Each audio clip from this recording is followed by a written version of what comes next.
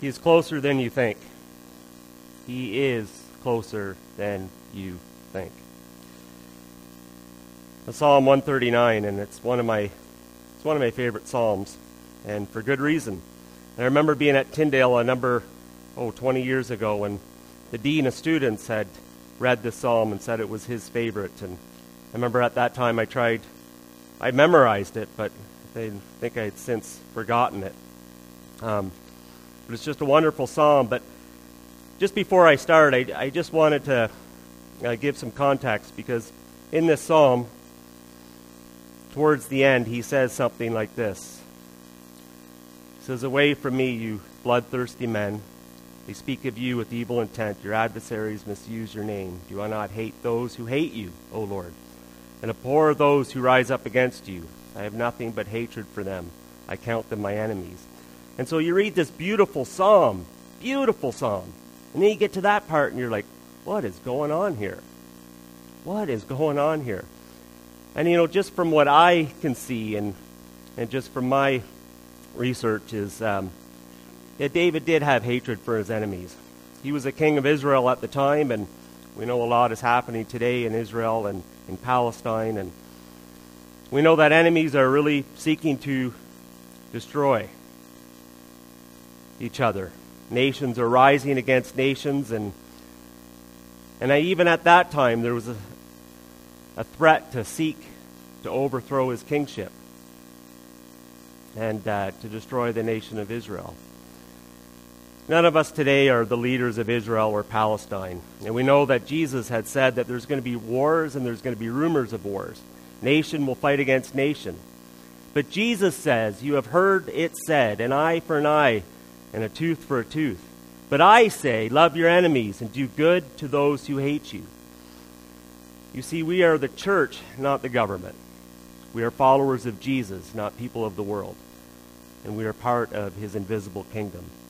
I just wanted to give that for some context. And even John Calvin had denied vehemently that one should not expect to find the kingdom of Christ made manifest in the civil kingdom of politics, law, and the like. John Calvin had even said that. Now, Psalm 139, and I'll skip those verses. I want you to close your eyes, and I'm going to read it slowly. And I just want you to reflect on it and have it be a prayer between you and your Heavenly Father.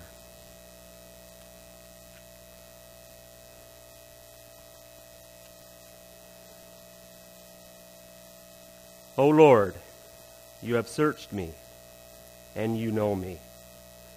You know when I sit and when I rise. You perceive my thoughts from afar. You discern my going out and my lying down.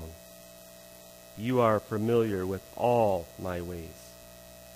Before a word is on my tongue, you know it completely, O Lord. You hem me in behind and before. You have laid your hand upon me. Such knowledge is too wonderful for me, too lofty for me to attain. Where can I go from your spirit? Where can I flee from your presence? If I go up to the heavens, you are there. If I make my bed in the depths, you are there. If I rise on the wings of the dawn, if I settle on the far side of the sea, even there your hand will guide me. Your right hand will hold me fast. If I say, surely the darkness will hide me, and the light become night around me, even the darkness will not be dark to you. The night will shine like the day, for darkness is as light to you. For you created my inmost being. You knit me together in my mother's womb. I praise you because I am fearfully and wonderfully made.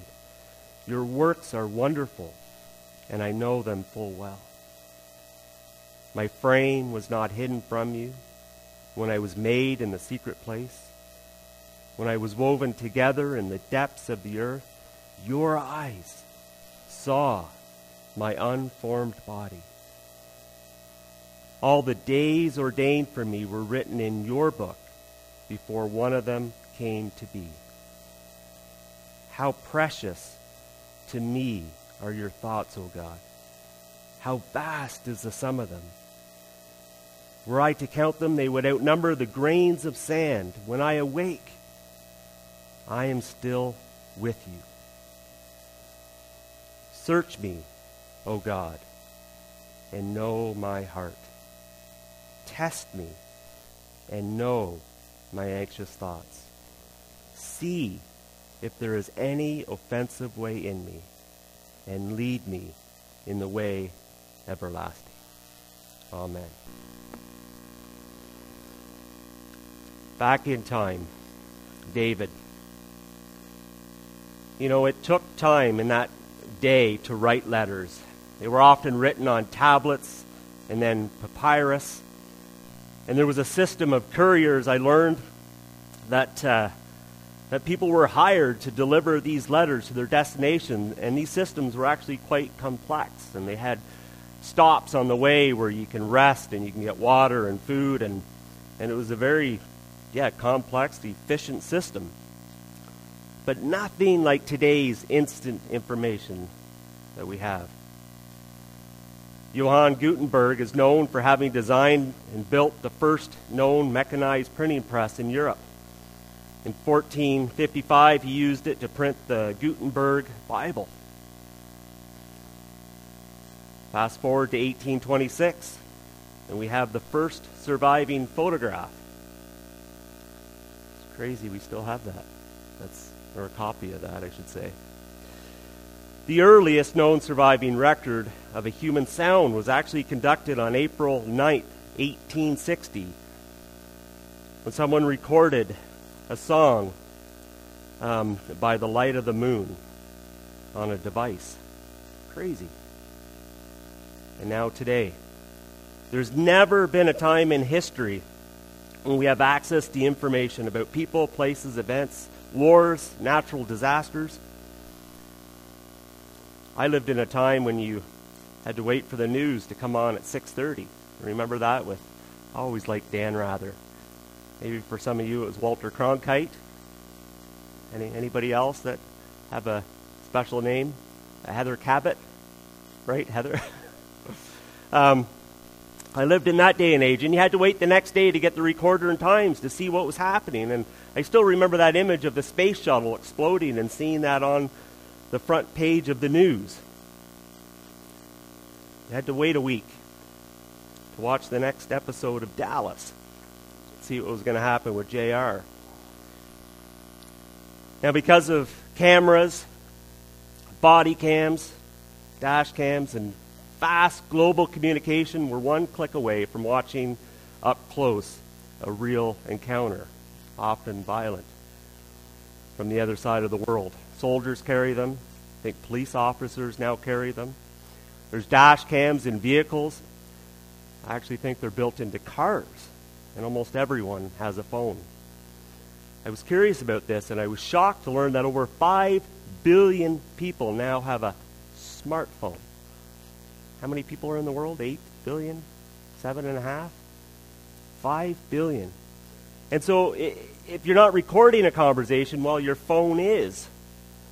You could be talking about buying a vehicle or going on vacation or wanting a piece of clothing or a combine or a tractor, and guess what? You're going to get ads pop up on your Facebook feed, about that thing that you were talking about. It happens all the time. I don't know how many times we were talking about something and boom, it was there.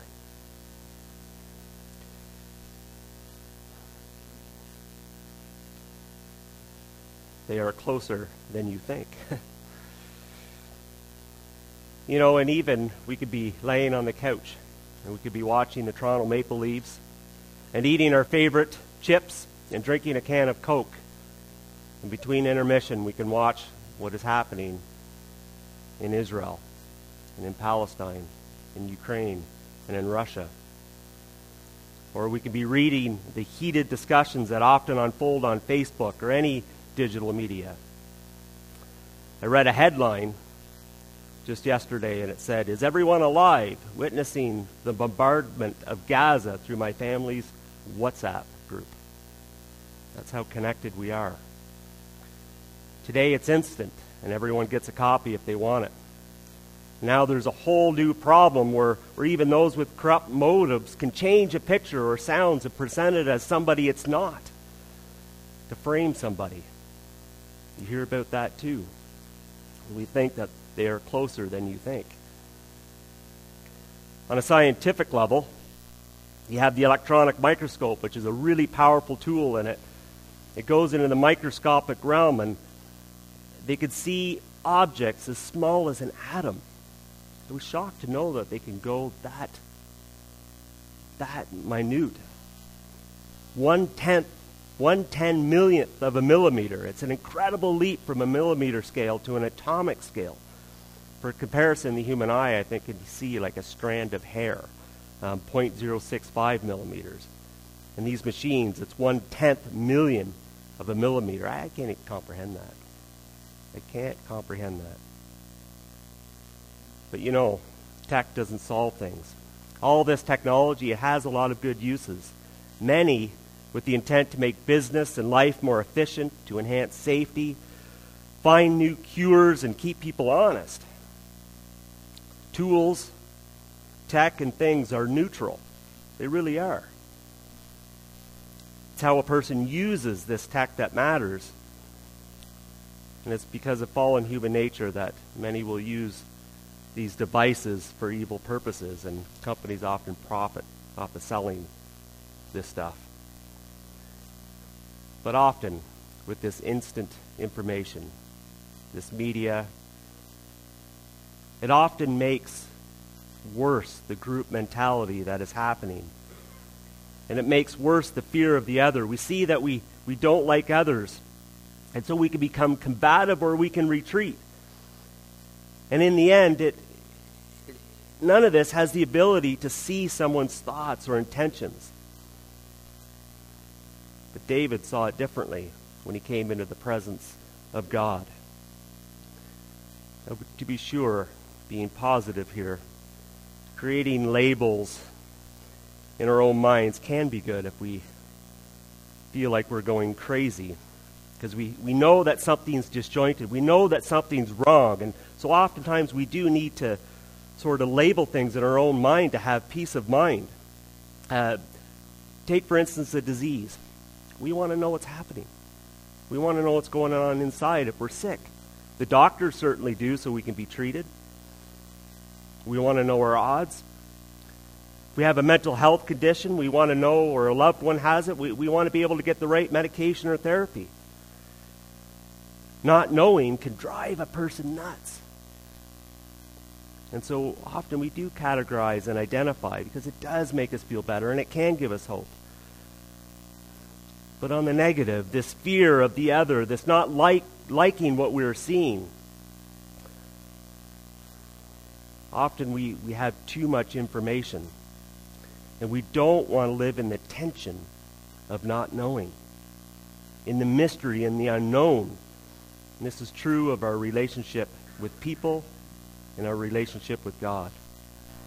It's often why we categorize and label people and produce systematic theology texts on God.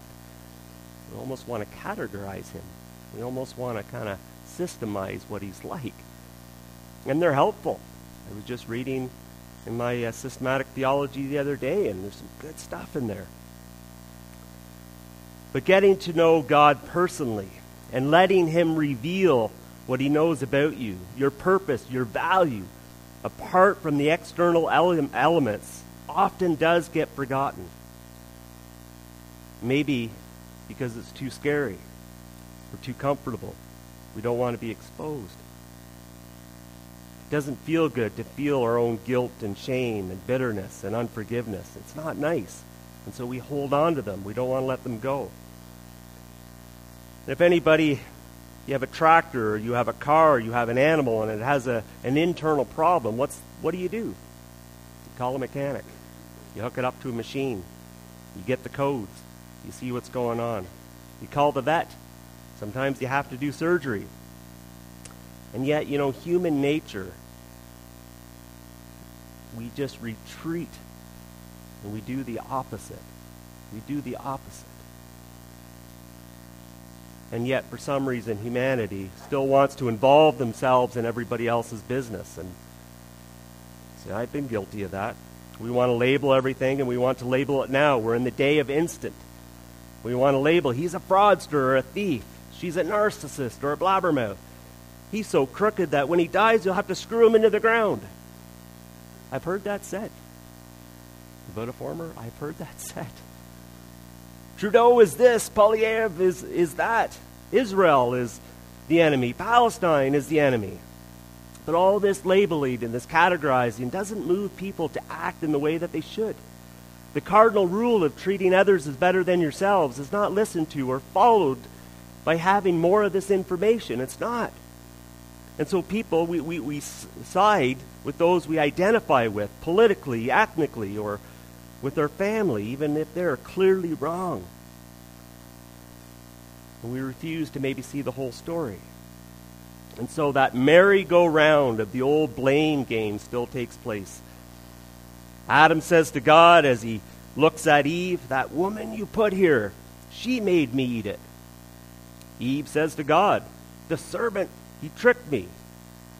Cain says to God when God was looking for Abel, am I my brother's keeper?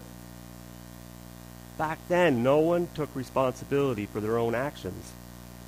And this is the case today. And I get it. I get it. But this Psalm 139, when I read it, it's like David wrote it on his better day. After a long, maybe evening of worship and crying out to God. And then God overwhelmed him with the knowledge that he knows everything about him. I mean everything. David suddenly realized in this moment that God is closer than he thought. And wow, David knew it was impossible to escape his presence. No amount of going up, going down, no amount of light or darkness could hide David from his God. Even in the womb, God saw his body being made and guided it along. Even before he had a thought, God knew it. It was not the kind of exposing from body cams or wiretaps or cameras. You see, his enemies, they wanted dirt on him, and they found anything to frame David. And they would use this tech. Even if they had this tech, they would certainly use it. But often, the information was not completely true, or it was false, and it was intended to hurt and destroy. But God showing up, the eternal creator, everlasting and all-consuming fire, source of purity and love, made David completely vulnerable and humbled him to the core. To be known or exposed in this way. To know that God knew his name. David realized that God is closer than he first realized. He is closer than you think. With all this tech, we will never be able to wipe away. When we think of our great God, we will never be able to wipe away the horizons or drink the oceans dry. I heard that line. And yet David yearned for a God who would expose his thoughts, to search him and to know him, to see if anything was wrong with him. And he had his moments where he turned from God after his sin. It took a while, and God had to expose him. But when he does, we have no one else to blame but ourselves. And we learn that we can trust God in his relentless love. We're called to do the same. His showing up, his presence reveals the purity, his kindness. His justice is overruled by his desire to not give us what we deserve. That's called mercy. And then to give us what we don't deserve. That's called grace. And he gives us forgiveness and eternal life. So do we really want to be exposed by him? This is not exposing anybody else. It's our own hearts. We want to do this as David did. Search me and know my thoughts. See if there's any wrong way and motives in me. Am I being impatient and unkind? Am I easily offended or angered? You know, God knows our hearts anyway. He knows what's in our hearts. He knows what we think even before we think it. Nothing is hidden. Jesus says in Matthew, "Therefore do not fear them, for there is nothing concealed that will not be revealed, nothing hidden that will not be made known." And on a more intimate level, Hebrews says, "For the word of God is active and alive, sharper than a double-edged sword. It penetrates even to the dividing of soul and spirit, joints and marrow. It judges the thoughts and the attitudes of the heart." There's no body cam, audio recording, electronic microscope that will reveal the human heart. I often think back to the story of Louis Zamperini, and just to keep it short, he came back from the war and became an alcoholic and filled with rage and anger, and went to a Billy Graham crusade in 1949, and went the first night, and when Billy said every eye closed, every head bowed, he bolted.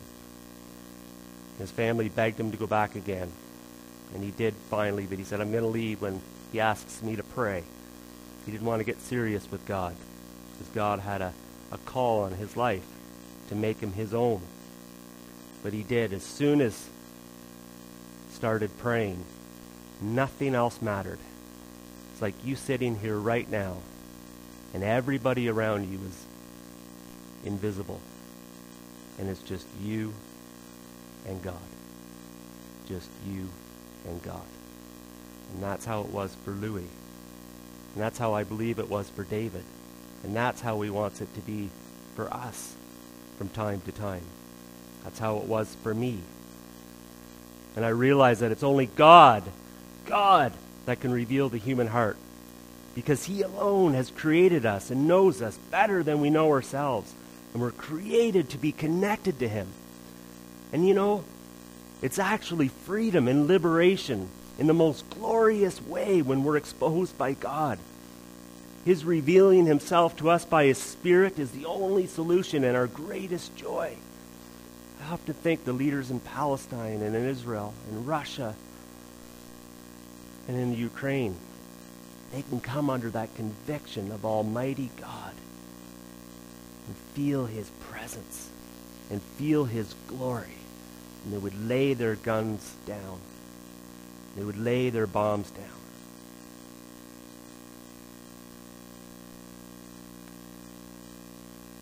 Knowing as David did that he is so near, we come to see that the book, the great author, that we are the book the great author is writing. We are the canvas the great artist is painting. We are the clay the great potter is forming. And our life is now hidden with Christ in God. We know that this earth is not our home, but we are destined for heaven. So no categorizing, labeling, or blaming others. We can see that God is in control.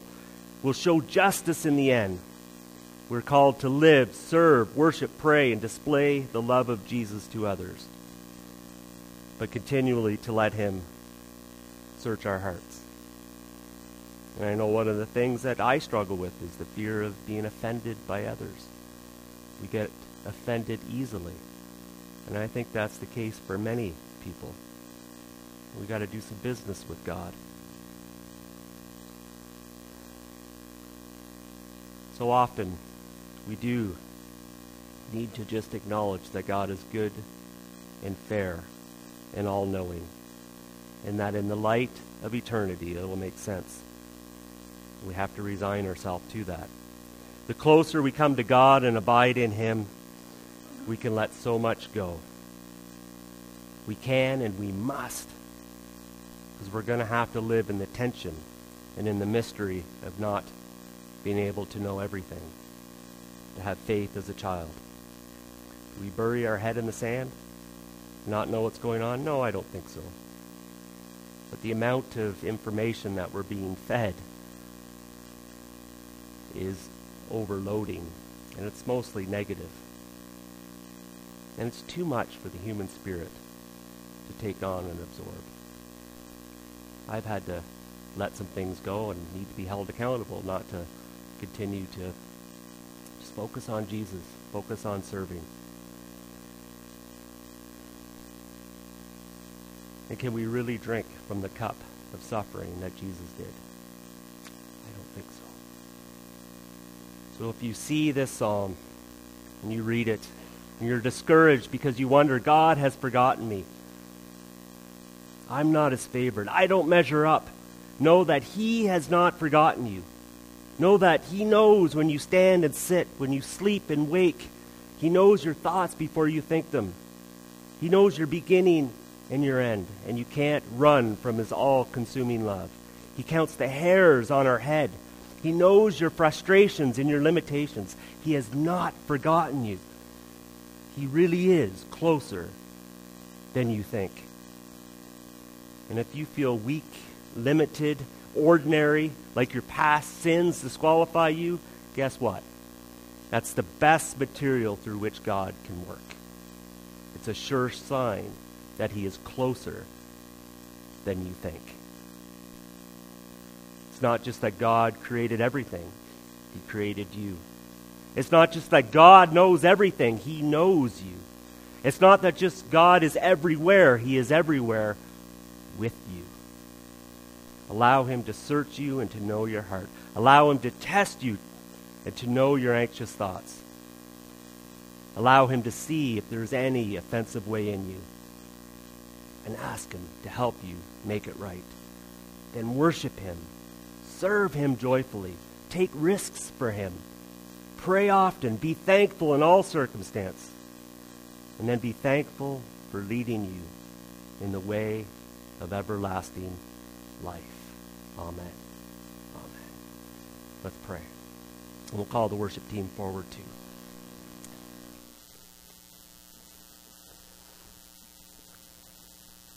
Heavenly Father, we thank you that no matter what we do, where we go, what we think, you are with us. You love us. You know our thoughts. Why? Because you live within us. You live within us. Christ within us. And for this, we are eternally thankful and grateful. We pray for your presence to come and fill us, and to fill this place. We pray for your peace that passes all understanding. We pray all this in the name of the Father, in the name of the Son, and in the name of the Holy Spirit. Amen. Amen. Let us sing Song of Response. He knows my name, and you may stand.